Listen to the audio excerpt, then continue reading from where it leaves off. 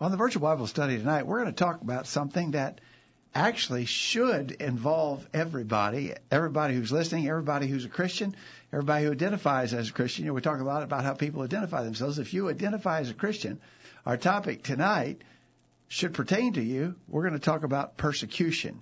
We're going to talk about some historical example of persecution, but we especially want to talk about persecution that we should be likely dealing with in our lives and how to react to persecution. We think it's an important topic. Stay with us. The Virtual Bible Study starts right now. It's time for this week's edition of the Virtual Bible Study. The Virtual Bible Study is a live, internet-only call-in program dedicated to the honest study and discussion of God's Word. Do you have a question about something in the Bible? Or are you simply interested in learning more about the Scriptures? If so, we hope you'll stay tuned tonight as we look into the pages of God's Word. The Virtual Bible Study is brought to you this time each week by the College View Church of Christ in Columbia, Tennessee. You can participate in the discussion tonight by calling 931-381-4567 or by emailing your questions or comments from collegeview.com. We hope you'll take out your Bibles and study along with us as we begin an exciting study of God's Word on this edition of the Virtual Bible Study. And this is the Virtual Bible Study for Thursday night, July the 21st, 2022. We welcome you to the Virtual Bible Study, and we want you to get ready to participate with us in our study tonight. You can do that in several ways. You can send us an email to questions@collegeview.com, or you can give us a phone call at 931-381-4567, or you can get in our live chat room that you see by the video window where you're watching tonight. In any of those ways, you can contact us. You can add your comments. You can ask questions as we engage in the Virtual Bible Study tonight. We hope you will do that. My name is Greg Gwynn. With me tonight on the program is Josh McCord. Josh, welcome. Good to be here. And behind the control board, as usual, Kyle Barnes. Kyle, welcome. Yeah, it's good to be here. We've had a good week so far, Josh. All things considered, we had our long anticipated community Bible study this week on Monday and Tuesday nights, and we just had some really excellent lessons about families in crisis and about parenting concerns.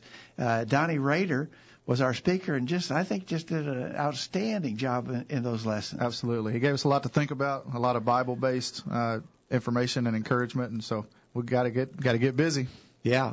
Now, if you were unable to attend, and if you have not already accessed those lessons, you can do so. You can find them on our YouTube channel, College View live stream. Now, you're not watching on that channel right now. You're watching on the Virtual Bible Study channel on YouTube. We have another channel. It's College View live stream. And so if you haven't seen those lessons, we would strongly encourage you to do that. Also, there's a link on our homepage, collegeview.com. If you look under special studies, you'll see the link to those videos and really great, important information. If you haven't seen those already, we would encourage you to do that. So we actually have been building up to that. I guess now we can take a deep breath and rest for just a minute, but hopefully we'll have some more special events to report to our audience very soon. We thank you for your interest in what we're doing here at College View. Of course, this virtual Bible study is a weekly effort that we've been doing for over 17 years on Thursday night, and we hope that you will get a lot of good out of it. Remember that on our website, thevirtualbiblestudy.com, or you can go to collegeview.com, and both those sites are linked together. But under the Virtual Bible Study, you will see audio archives of all the programs we've done for 17 plus years. Just a huge host of different Bible subjects have been discussed in that amount of time. And then a lot of them in the more recent years also have video editions or archives as well. So just a lot of information there that you can access on our website. We hope you will do that. Tonight we want to talk about, as we said, something that really should pertain to all of us. All who call themselves Christians should be interested in the subject of persecution. Josh, I think it's something that maybe we don't think about enough because we live in such a time of freedom and liberty. At least the place where we live, we've grown up sort of expecting, almost taking for granted that we can do what we want to do religiously. Nobody's going to bother us about that. Those times may be changing. I'm not sure. I'm not a prophet. Can't predict that. But certainly the faithful people of God all through time have been persecuted. Right. I think you're right. I mean, there are some places right now in different parts of the world where people who are Christians or identifying being Christians are persecuted. And that may come to us. I mean, there may be, even though things have been pretty smooth sailing so far, there may come times that it gets really difficult, and there may be persecutions, very strong persecutions coming toward us. And I really, as you said, we can't predict it, but I think things are moving that direction. They're moving closer to that every day. I would be thinking that way a lot more today than I would have 10 years ago, say. Right. Or especially 20 or 30 years ago. We certainly seem to be moving in that direction. So earlier today, we sent out to our email update list. If you're not on our update list, send us an email to questions@collegeview.com. Just put in the subject line, add me to your list, and we will do that. If you're on our list, you get an update midday on Thursday telling about our topic for study that night and asking some questions. These are the questions we put out earlier today. Number one, what do you think are the greatest examples of faithful servants of God enduring persecution in either the Old or New Testament? Number two, what should be our expectation about persecution? Number three, what are some of the current forms of persecution? I'd be interested to know what our listeners think there, especially. I don't think we're, as we said, we live in a really blessed and free time, but I don't think we're totally free from persecution. I'd like to hear what some people think about that. Number four, list the various ways we should respond to persecution, and especially note that we are instructed to rejoice in response to persecution. How could that be, that you'd be rejoicing about persecution? Number five, are there actually benefits to be gained when you are persecuted? And number six, this is, Josh, you and I talked about this yesterday. I think this is really an important question. Is it ever appropriate to try to avoid or evade persecution? So I think that's an important question we'll get to at the end of our study. So what about this first one? Josh, who did you have on your list? Great examples of faithful servants of God who endured persecution. Well, I had several. I'm going to start in the Old Testament, and I'm going to reference Jeremiah. In Jeremiah chapter 20 and verse 2, it says, Then Pashur smote Jeremiah the prophet and put him in the stocks that were in the high gate of Benjamin, which was by the house of the Lord. And if you skip down to verse 7 in Jeremiah 20, Jeremiah felt like he'd been deceived. He said, O Lord, thou hast deceived me, and I was deceived. Thou art stronger than I, and hast prevailed. I am in derision daily. Everyone mocketh me. So Jeremiah, things were really tough for Jeremiah. You think about the success rate.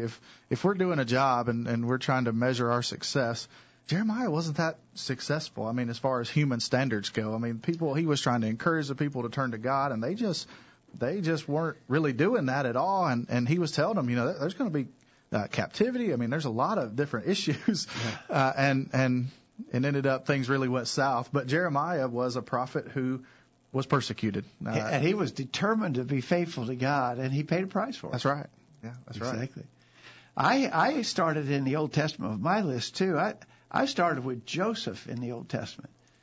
Joseph, every time he turned around, something bad happened to him because he was a good person. Yeah. His brothers hated him because he was a good person. They sold him as a slave because he was a good person. They were jealous. Yeah, they were jealous. When he was serving in Potiphar's house in Egypt, Potiphar's wife was a wicked woman, and she lied about him. He got persecuted because he did the right thing. He did the right thing and ran away. Yeah, he ran away from her when she was trying to seduce him and ended up in jail because of it. And then in jail, he got overlooked and forgotten. But through it all, Joseph was exemplary. Mm-hmm. And so, there's just a lot of examples. I got several on my list, but let's look at, I wanted to see what our emailers said about this. Kent in Calhoun, Georgia says, in Matthew 23, beginning verse 29, Christ indicated that the Old Testament prophets had been persecuted. So that would include Jeremiah and a lot of others. In the New Testament, a great many brethren during the first century had to endure persecution. Perhaps the Apostle Paul suffered and endured such as much as any. And of course, he lists his persecutions in 2 Corinthians 11:23 through 30. I think you're right about that, Kent. Dwight in Iowa, by the way, Dwight and Michelle from Iowa came all the way to our community Bible study this week, but I got a message from them tonight that they're home safely. We're glad for that. Dwight says, in the Old Testament, Joseph was sold by his brothers, sent to jail because of Potiphar's wife accusation against him. In the New Testament, there was Paul and Silas being put in jail. Paul was stoned and left for dead. Stephen was stoned to death. Of course, Jesus was persecuted and put to death. First century Christians were put in prison and or killed. I think all of that exactly right. There's just so many examples. I tell you one. Of course, I'm like Dwight. The ultimate example is Jesus himself, who was sinlessly perfect. You know, no other person who's ever been persecuted was sinlessly perfect. There were some really, really good people who got persecuted, but they were sinful human beings. Yeah. Jesus was sinfully perfect and was ultimately persecuted by being tortured to death on the cross of Calvary. So I think Jesus stands out as the ultimate example. But I was thinking in the book of Daniel and Shadrach, Meshach, and Abednego in two separate instances were persecuted.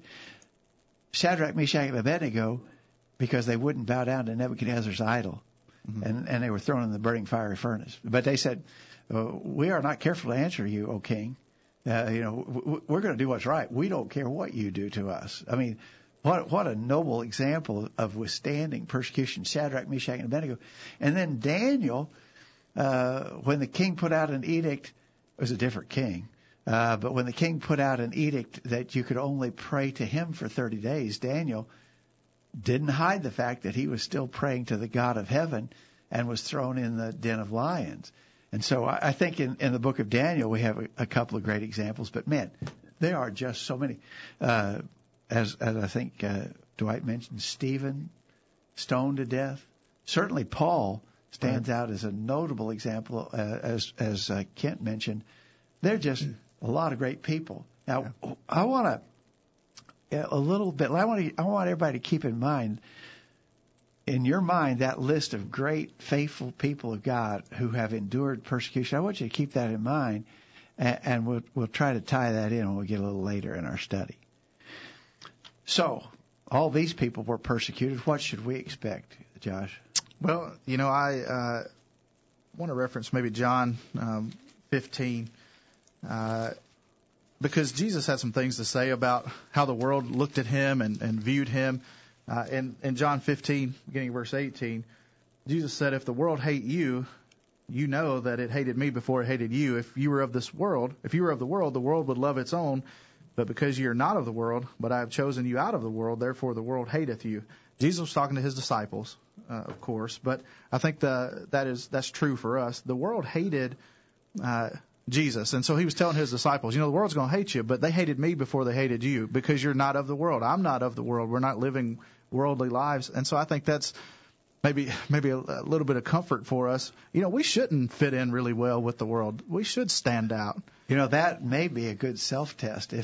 If I am so much like the world around me that there's no notable difference and therefore no reason for the world to hate me or persecute me in any way, that's almost a warning sign. That's like a self-test that ought to warn us. If we're not getting some pushback from the world, there's something wrong. Yeah, if I'm living right, somewhere along the way, the world and I are going to be on two different ends of the spectrum. And so as far as answering that question, what should we expect? We should expect that there should be some kind, even if it's minimal, there should be some kind of persecution. If everything is just going great and wonderful and your religious views are lining up with worldly views, there's a problem. Exactly right. Peter said in 1 Peter chapter 4, verse 12, "Beloved, think it not strange concerning the fiery trial which is to try you, as though some strange thing happened unto you. But rejoice inasmuch as ye are partakers of Christ's sufferings, that when his glory shall be revealed, ye may be glad also with exceeding joy." Peter said, you should not be surprised. Don't think it's strange when the world persecutes you, puts a fiery trial upon you. You should expect that.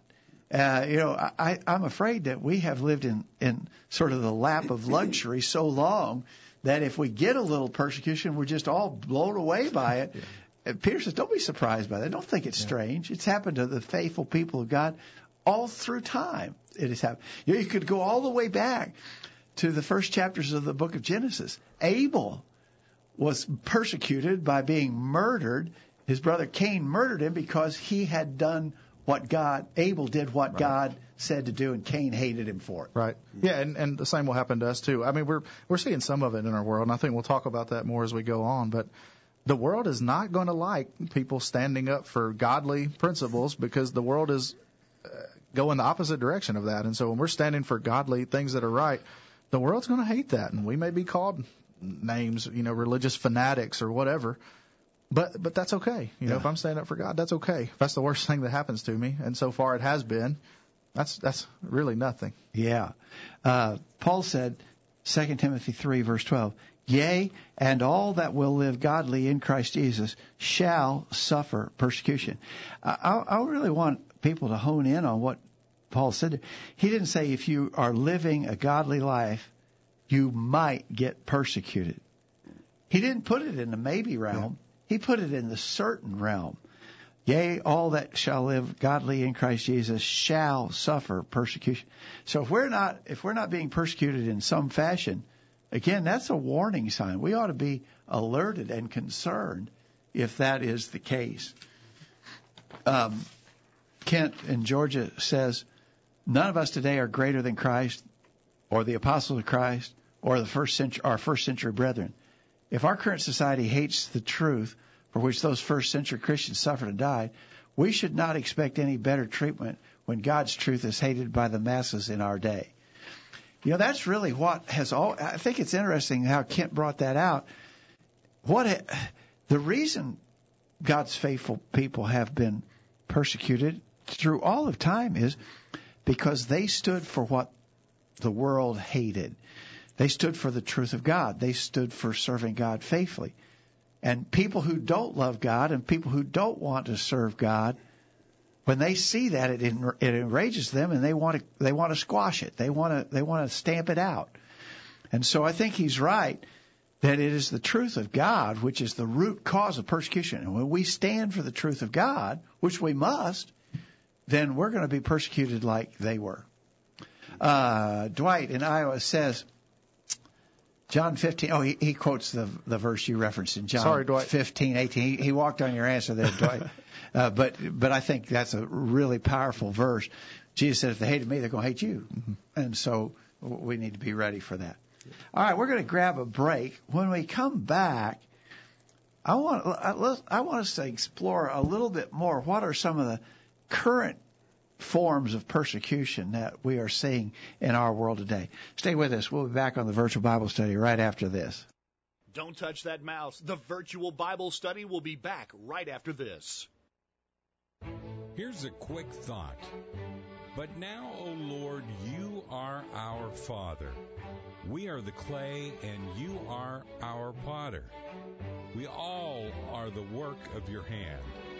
Isaiah 64, verse 8. God formed us from the dust. He is the one who fashioned us in His image.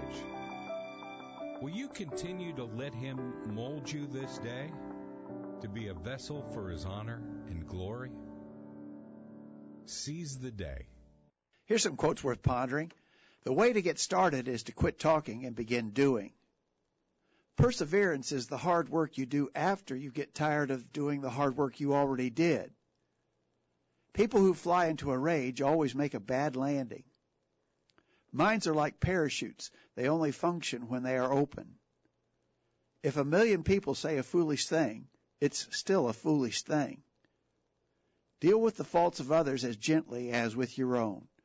Man, wish I'd said that. Use your internet connection for something good. Listen to the Virtual Bible Study every week. Now, back to the program. And we're back on the virtual Bible study. We're talking about persecution and the reality of persecution, and really that as the faithful people of God, we need to expect to see forms of persecution come our way. It's been pretty mild. It hasn't been bad so far in our lives, but it could get worse, and whatever happens, we need to be ready. So we want to talk about what are some of the current forms of persecution that we might face. And to introduce that thought, I found a definition, Josh, in the International Standard Bible Encyclopedia. Some people know that as the ISBE. Persecution is the suffering or pressure, mental, moral, or physical, which authorities, individuals, or crowds inflict on others, especially for opinions or beliefs with a view to their subjection by recantation, silencing, or as a last resort, execution. So notice it can take lots of forms. It can be pressure, mental, moral, or physical pressure. It can come from authorities or individuals or crowds of people. It's because of what we believe, and their intention is to bring us into subjugation. They want us to recant what we believe, or at least be quiet about what we believe, or as a last resort, they just silence us themselves. So I thought that was a pretty good statement about what persecution is. You know, I think when we view persecution, really what we think to those Bible carriers, a lot of their persecution was physical, was outright physical persecution. I mean, when Paul listed the persecutions he faced, he talked about being beaten with rods. He talked about being stoned and left for dead. So when we think of persecution, we're prone to think of sort of exclusively physical torture of some kind. But it doesn't necessarily have to be physical torture. We've never known that sort of persecution at all. But I do think that we have faced pressure to recant what we believe, or at least be silent about what we believe. And then if our persecutors can't succeed at that, they haven't executed us literally yet, but they have tried to make us inconsequential, maybe sort of exclude us, kind of point a finger at us. Those people are religious fanatics and weirdos, and you really shouldn't have anything to do with them. So that's a real persecution, really based upon the definition that we read. Yeah, really with the rise of social media, just all forms of media in general, easier for people to express their thoughts. And so if you, were to express your thoughts of godly principles, you're probably going to get a lot of backlash for that. And it's easy for a group of people it's like the mob mentality, but over the internet, and there's a lot of keyboard warriors out there, and so you try to get people on your side and take the mob mentality and say that person, they don't believe it's okay for two men to be married or whatever, and so they attack them. So it's really, I think you're right, but those mental sort of attacks are, can be just as bad as the physical. And when we take increasingly unpopular views on moral and doctrinal issues, then people will try to minimize us, try to get people they'll label us and try to get people to think badly toward us so that our efforts to teach and influence others would be restricted. They can't maybe they can't get us to recant what we said, and maybe they can't get us to be silent about what we said, but they can put us off in a corner and label us in such a way that people won't listen to us. Yeah. Well, we've got, what do they call it, cancel culture now. That's a form of silencing. Yeah, it is. Yeah, and you're right. So the things that we're talking about are not politically correct, and people don't like that, and so they will attack us in that way. And I think probably more so in the future than in the past. So I've got some statistics. I don't know. Yeah. I found this on OpenDoorUSA.com, just a quick search. And so it said that last year, 5,898 Christians were killed. So it uses the term Christian loosely, so everybody should know that, for faith-related reasons. It says 5,100 church buildings were attacked. It says 4,765 believers detained without trial, arrested, sentenced, or imprisoned. It says 3,829 is the number of Christians abducted for faith-related reasons. I don't know how they gather all those details. Those seem, I mean, obviously 5,800 people is a lot that are killed. It's way too many, but percentage-wise, that's pretty small percentage. But I imagine those numbers would continue to grow. I mean, eventually, if we continue to stand against things that are not things that are popular, I imagine the backlash will just continue to grow. Well, my guess is that a lot of those statistics come from other parts of the world, right? Where right. You know, that's not happening in the United States of America. Right? Yeah, that's worldwide. But you read about some things like that in maybe Africa, where the Muslims are very aggressive in hunting down Christians and imprisoning them or killing them or torturing them. And so I imagine a lot of those kind of statistics happen in other parts of the world. We should be grateful that our part of the world is free from that.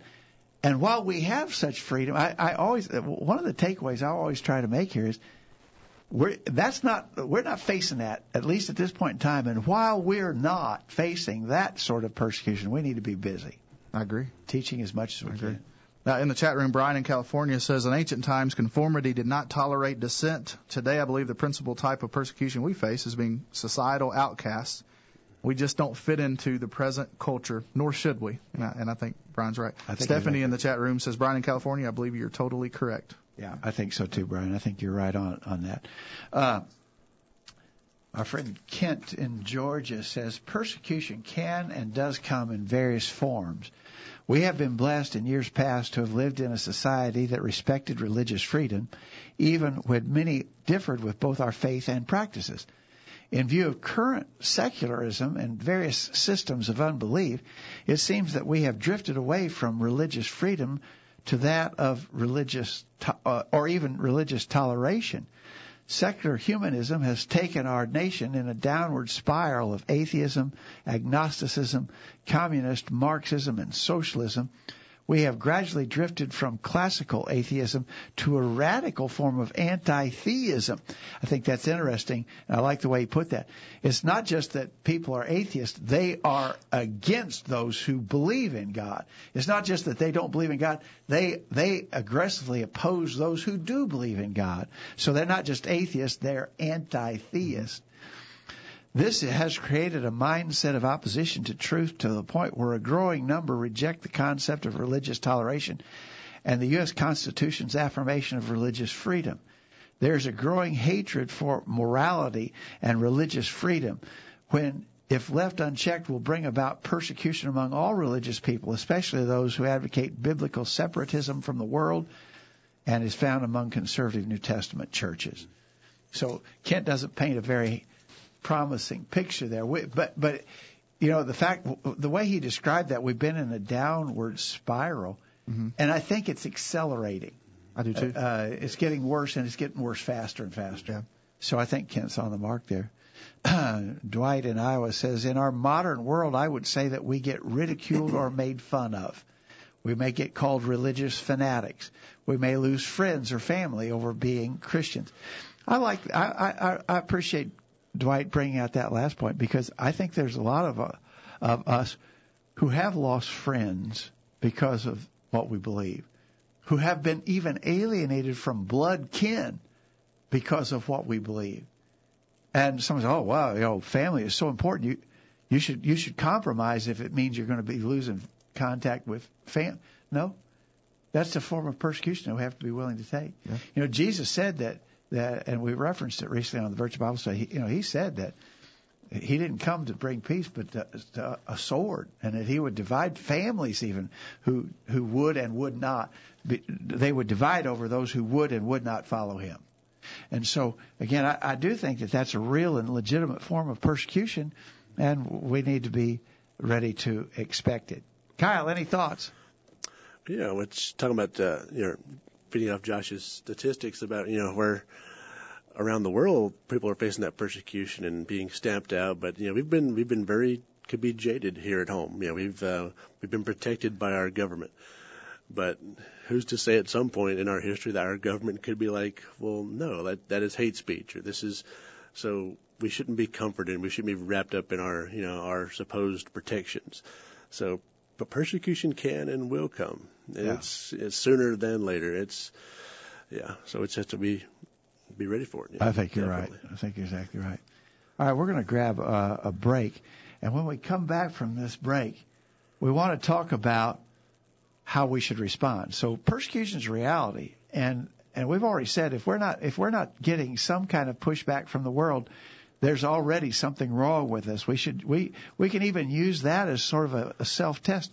If you are not producing some friction with the world around you, then that's a warning sign that you're not standing for God's truth like you should, because we've been told plainly in the Scriptures that if we do stand for God's truth, the world will hate us. So when the world hates us and when they try to persecute us, how should we react? We're going to talk about that when we come back from this break. Stay with us. The virtual Bible study will continue. You won't want to miss what we talk about next. The discussion continues right after these important messages. This is Greg Gwynn with this week's Bullet Point. A common question when you're filling out various applications has to do with where you live, what your living accommodations are. Usually we're asked if we own our own home or if we rent. For those who are homeowners, the correct response is that we own our home. But, of course, that's not entirely accurate in most cases. Yes, we have invested in our home. Yes, we are on record of deed at the courthouse. Yes, we're responsible if the drains back up or if the furnace quits working. But the truth is that the bank or finance company probably has more invested in the house than we do. Because of this, we have certain restrictions about what we can and cannot do with the property. Fail to adhere to the terms of the mortgage, and the bank will quickly repossess the place. The fact is, the house is not really our own.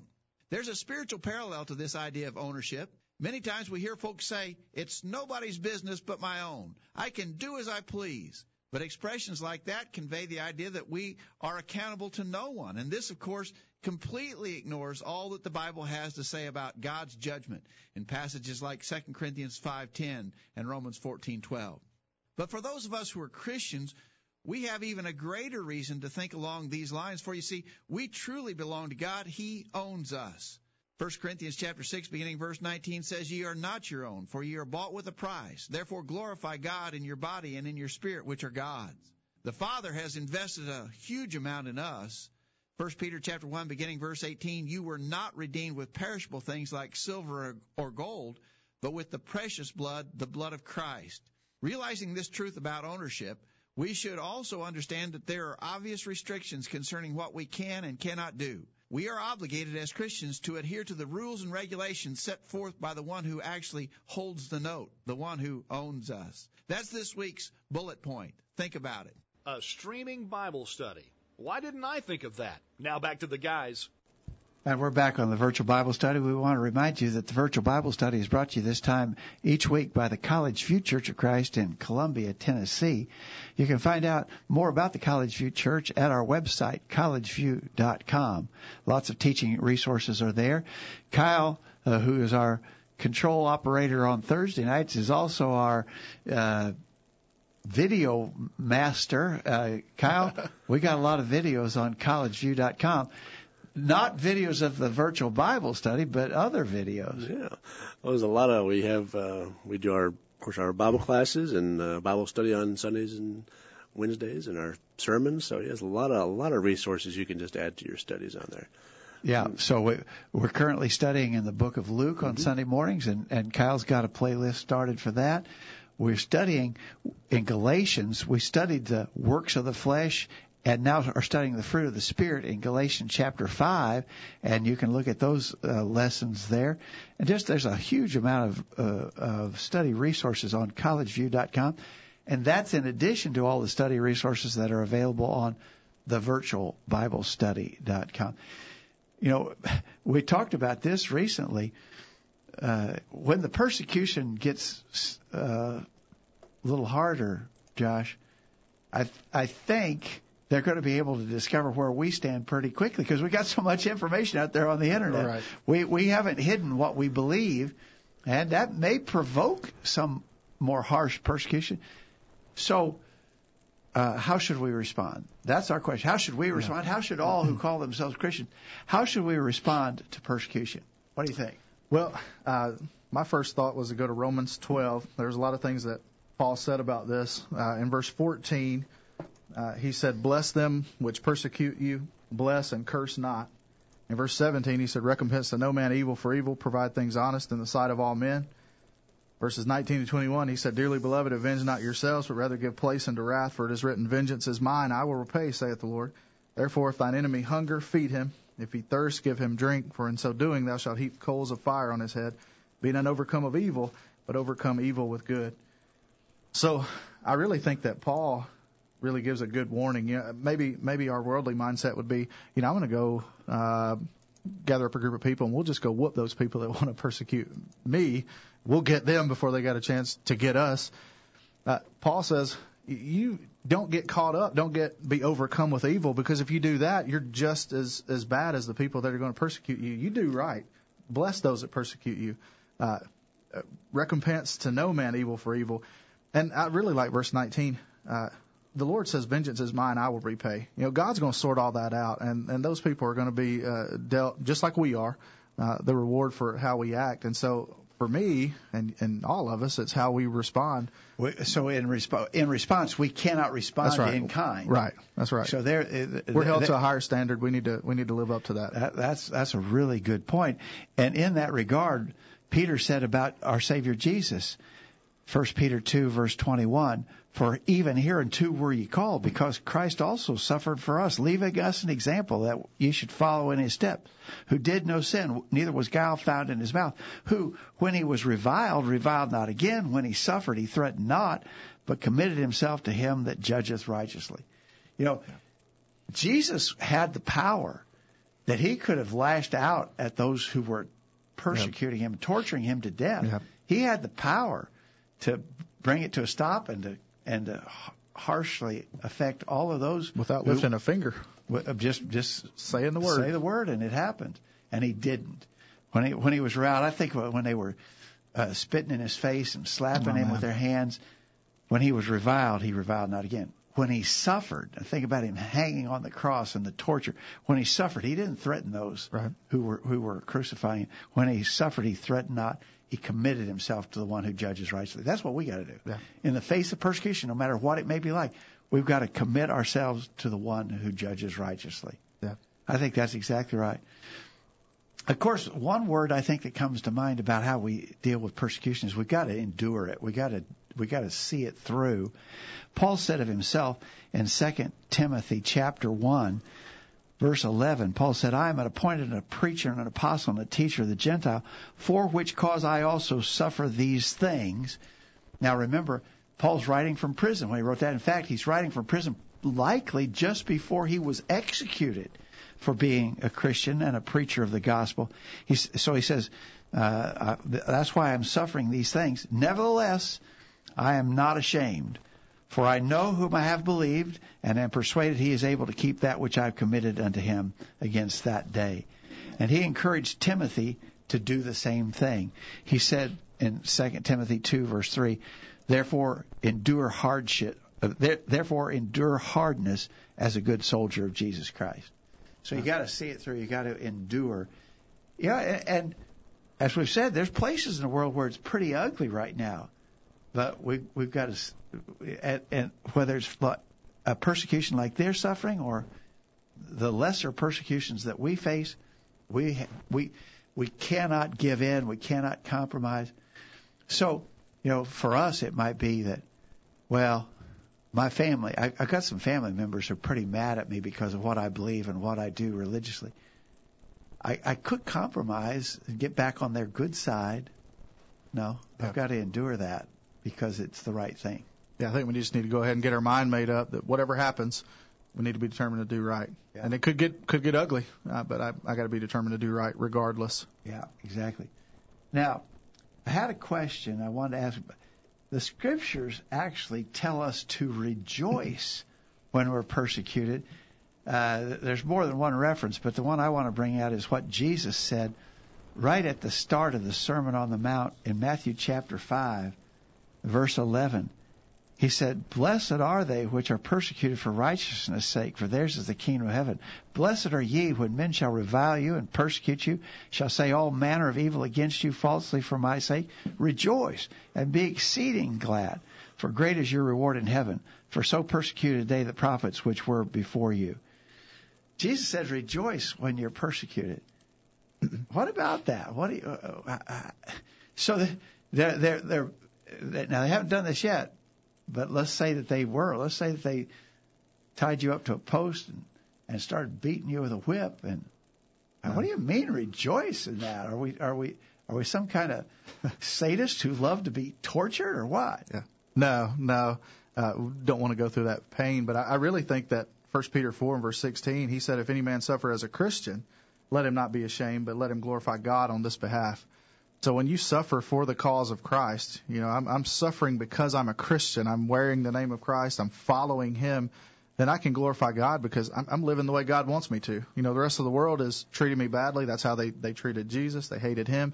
I'm being treated this way because I'm doing right. And so toward God, everything's good. God is happy with me because of that. And so suffering as a Christian is something that we should feel good about. Nobody likes pain and to be made fun of, really, but if we're suffering as a Christian, it's a good thing. Well, notice Jesus said, "Rejoice, be exceeding glad, for great is your reward in heaven." That's right. This shows that we're doing the will of God and that there's a reward for that. It'll be an eternal reward in heaven.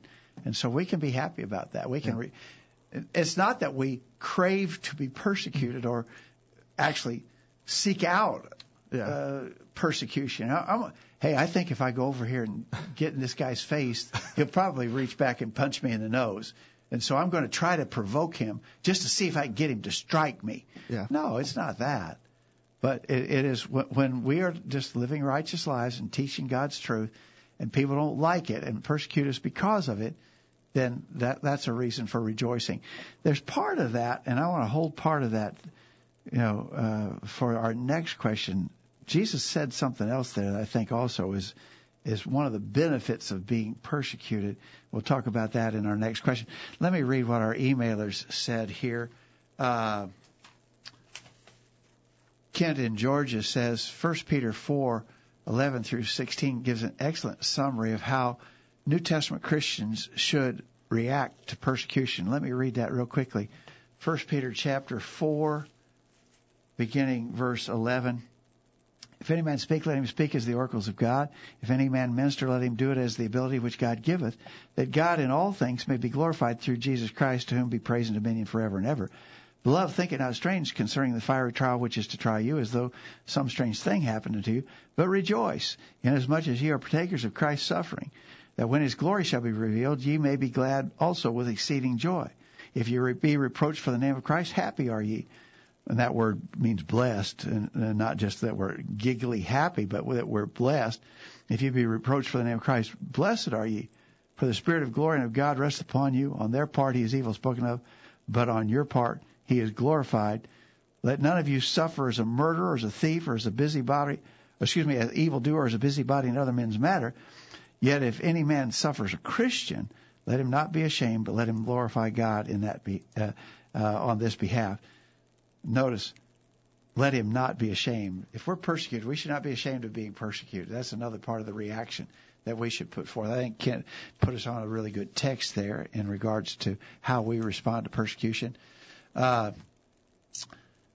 Dwight says, and I'm going to hold Dwight's comments for this next question about the benefits of persecution.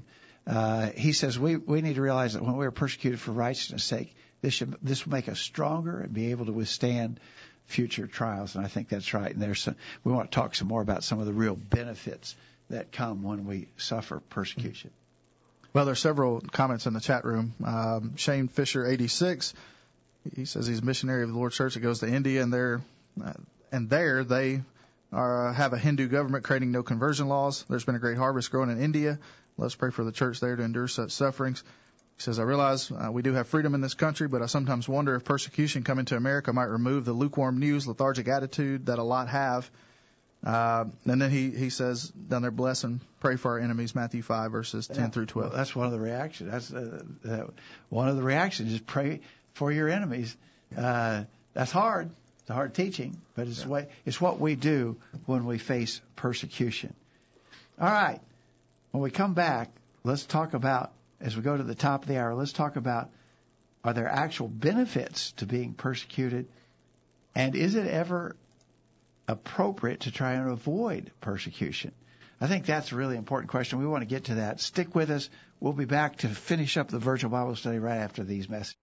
What are the benefits to be gained by suffering persecution, enduring persecution? Josh, what do you think? Well, in James chapter 1, beginning at verse 2, he said, "My brethren, count it all joy when you fall into diverse temptations, knowing this, that the trying of your faith worketh patience. But let patience have her perfect work, that you may be perfect and entire, wanting nothing."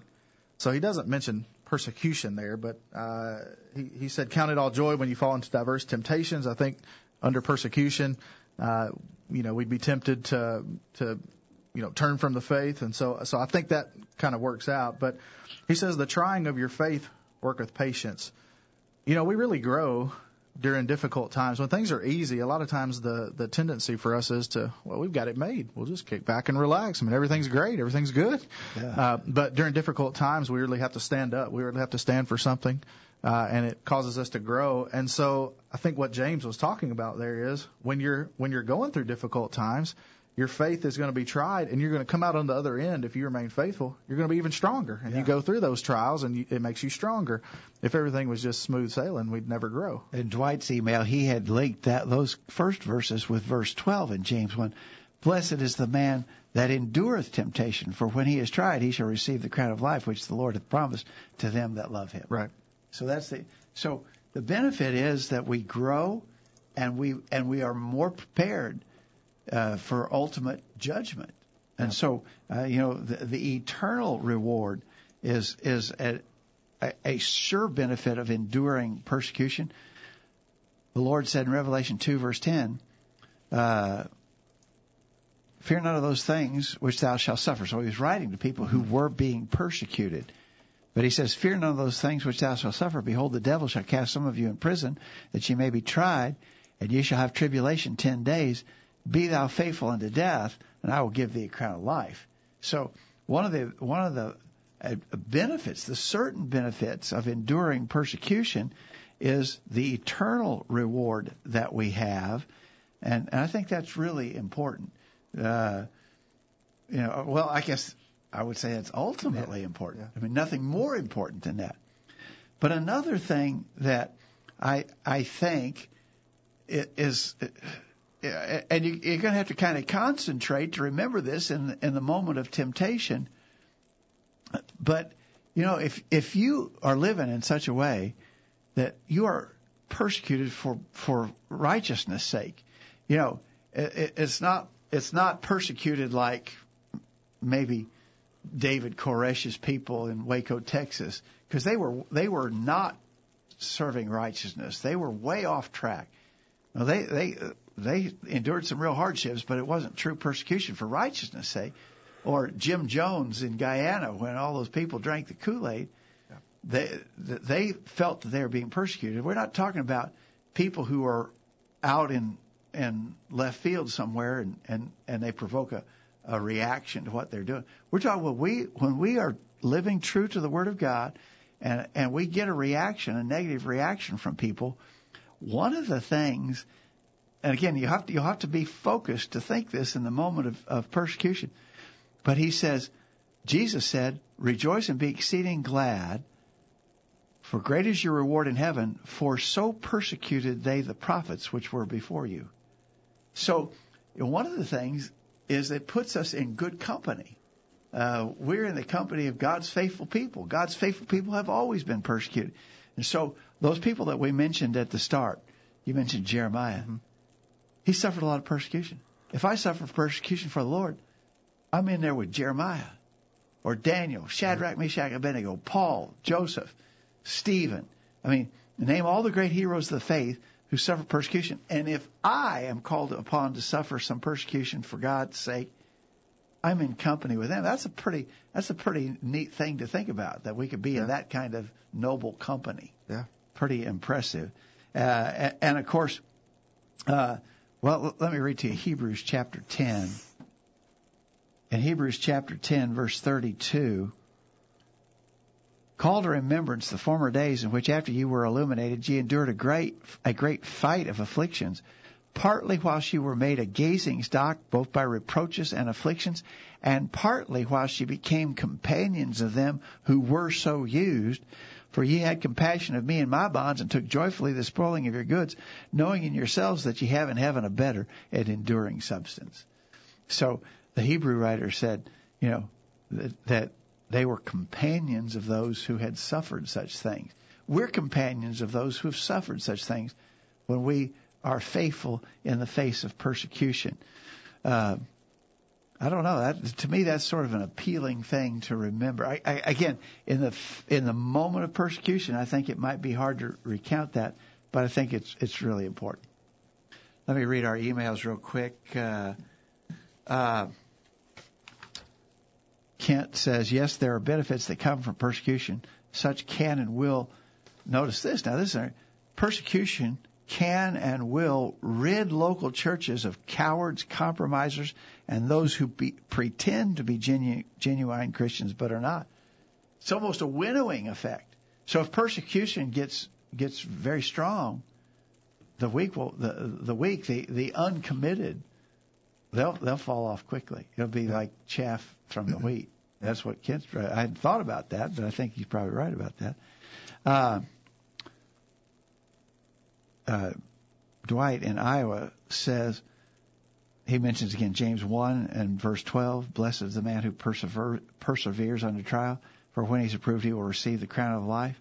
1 Peter 5:10 says, after you have suffered a little while, the God of all grace, who called you to his eternal glory in Christ, will himself perfect, confirm, strengthen, and establish you.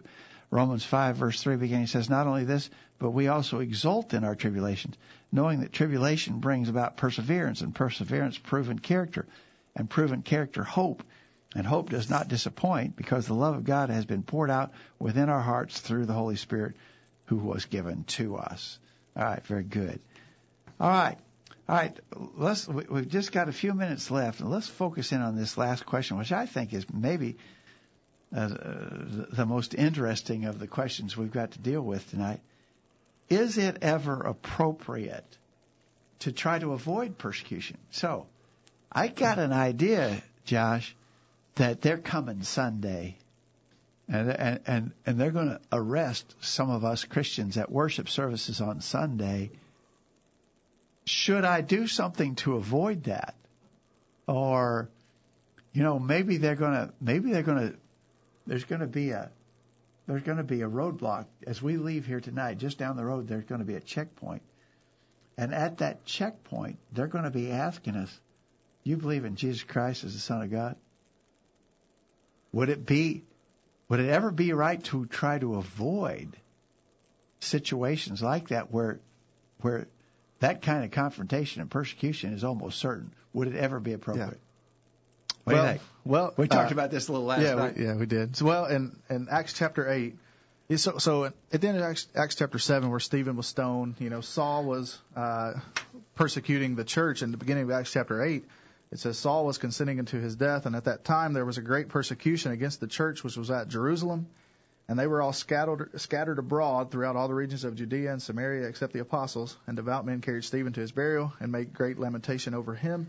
As for Saul, he made havoc of the church, entering into every house and hailing men and women, committed them to prison. Verse 4 says, therefore they that were scattered abroad went everywhere preaching the word. So Saul was persecuting the church at Jerusalem. And verse 3, it says him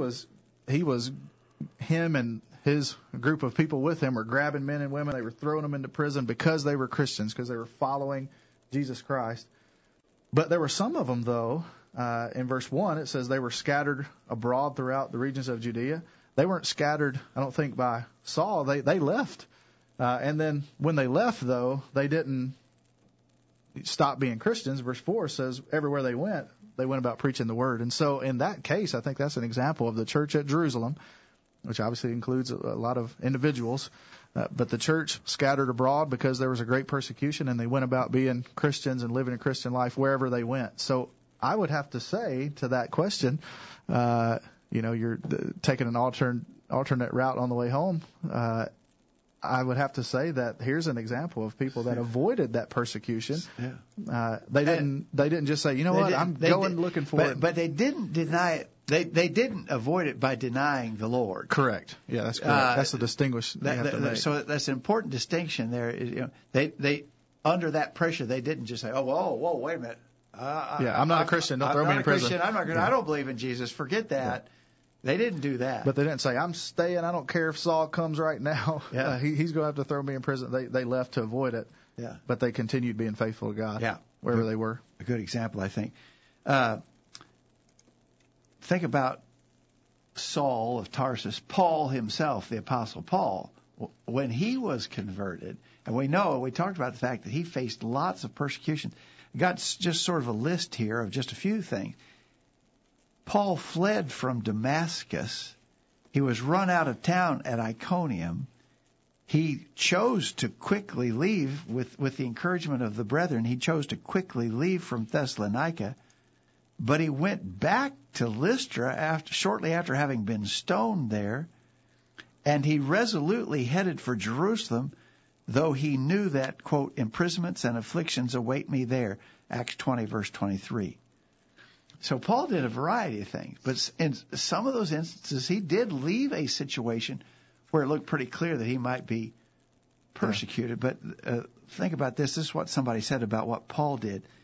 Paul responded to all persecution situations based upon what he saw was best for the success of the gospel. Yeah. Not out of interest for his personal comfort or safety. I think that's a pretty interesting observation. Yeah. So Paul did. Sometimes Paul, he left town when it was clear that he would be persecuted intensely if he stayed there. But when he left, he didn't denounce his faith. And so, for instance, when he left Thessalonica, he left there and went immediately to Berea in Acts chapter 17 and continued right on preaching the gospel of Christ. So I do think, it's not appropriate to try to avoid persecution by denying our faith. Right. But it may be that in some situations we make a judgment to not stay here where they may kill me or silence me in various ways. Maybe I should go over there and preach instead of staying here where I won't be able to preach. Yeah. Those are. So I think there's some judgment involved, but always. I think the observation is good. Like Paul, we always ought to. The basis of our determination, whatever we do, is that we want to do the best for the furtherance of the gospel. Yep. Real quickly, we're just out of time. Kent says we should never desire persecution just to be persecuted for the sake of such in a general way. However, when Satan and his crowd launches an attack against God's truth and God's people, we need to stand firm just like Christ did in his earthly ministry and just like the early Christians did in the first century. By so standing for truth, one can demonstrate the genuine nature of both godly and spiritual living that is found in Christ. This will demonstrate the basis for true New Testament Christianity. And Dwight says, it's like trouble. I don't go looking for it. I don't go looking for persecution. But when it comes my way because of righteousness' sake, I won't duck away from it. We need to remember what was told in 1 Corinthians 10:13. No temptation has taken you, but such as is common to man. God, who's faithful, who will not allow you to be tempted above that you are able, but will with the temptation provide a way of escape so that you'll be able to endure it. We also need to remember that if we are faithful unto death, that includes overcoming persecution. We will have heaven waiting for us, and I think that's exactly right. I think it's a good discussion, Josh. And again, we've sort of lived, as someone said, we sort of fell in a tub of butter here. We've had it easy, but it may not always be so. We got to be ready, and I think right now. I'm an old man, Josh, but I think the times are as uncertain for us right now as they ever have been in my lifetime. And so my regular prayer to God is, no matter what comes, that we will stand firm and do right. Yeah. And I think we all should be praying for that. Yeah, we got to be committed. Yeah. Go ahead and make up our minds right now. Oh, exactly. Yeah. Exactly. How we're going to live regardless. Kyle, final thoughts? Yeah, it's persecution is, if it's not here, if you're not experiencing it right now, you probably will be if you are a Christian. So just, you got to steel yourself. Look and read your Bible and just live by it. Just stick to what the Bible says. Have comfort in God's word. So just, yeah. Exactly right. Thanks for your help, Kyle. That was good. Josh, thanks. Lord willing, we'll be back for another episode of the Virtual Bible Study next Thursday night. Maybe set a reminder on your smartphone or do something to remind you to be with us every Thursday night at 8 o'clock Central Time for the Virtual Bible Study. Until that time, read and study your Bible, live by it every day. You'll never regret it.